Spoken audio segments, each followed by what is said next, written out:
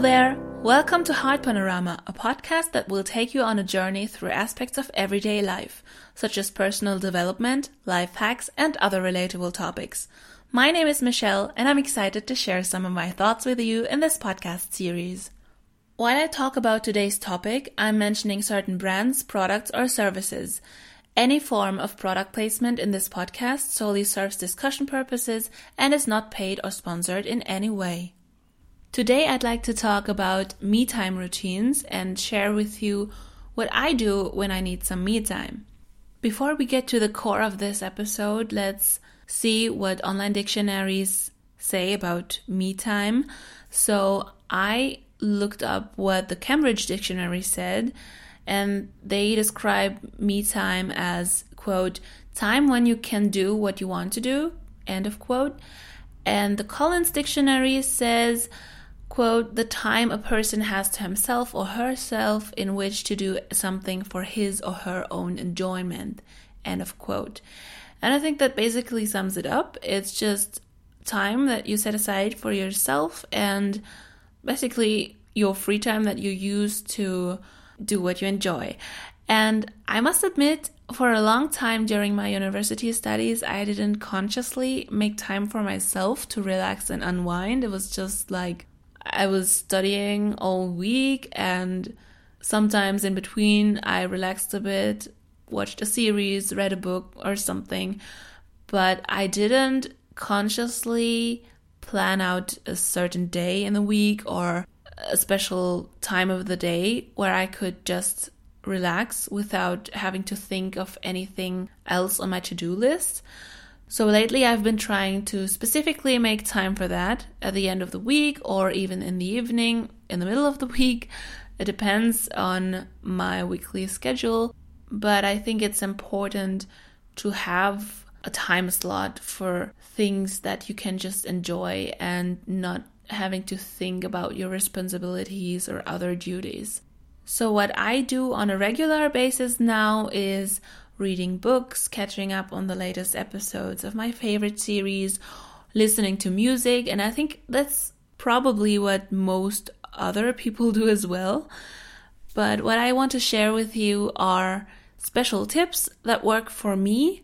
They don't have to work for you, but maybe they can inspire you. So there are 3 major activities that help me unwinding. For example, I am keeping a diary.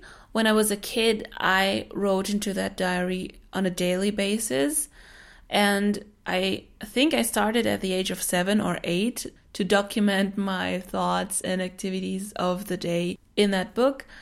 And over the years, I somehow got lazy, I think. But in 2019 now, I started to at least write stuff down about twice a month so I can get my worries out of my system, write down my thoughts, and somehow helping my brain to sort things out.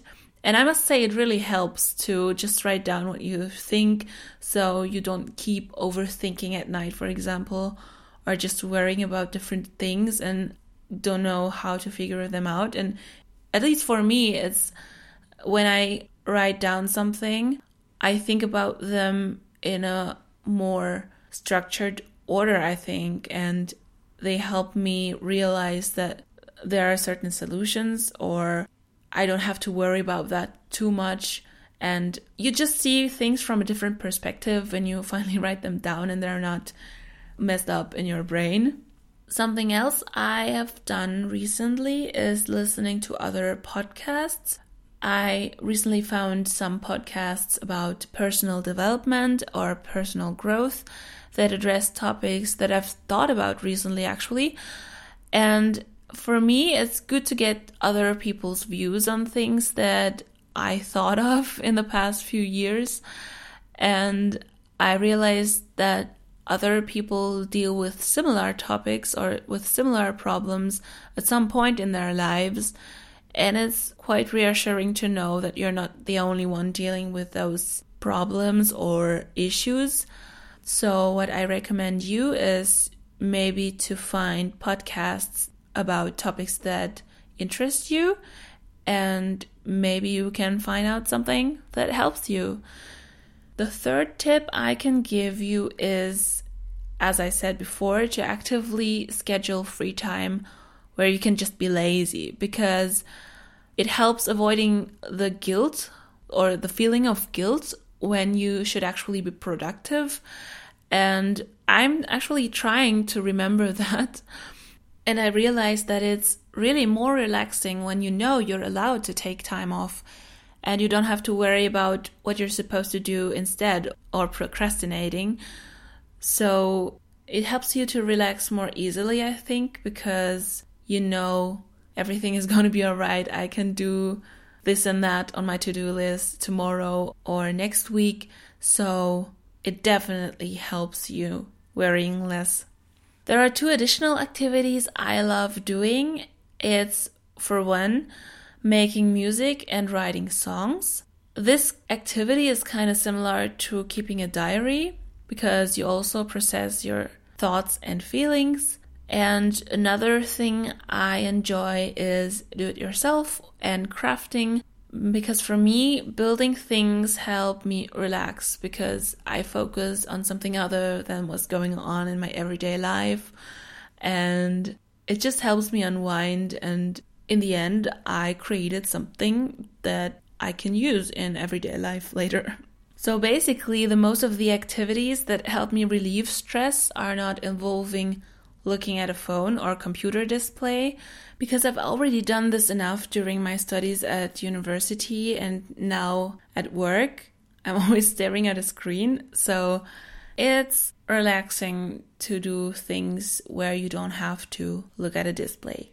And as enthusiastic as I am about social media, I'm sort of the social media freak among my friends, I do need a break from it time to time. And so alternative activities to spend my free time make me feel better than the endless scrolling through social media feeds. Some other activities I can tell that work for my friends are, for example, working out and meditating.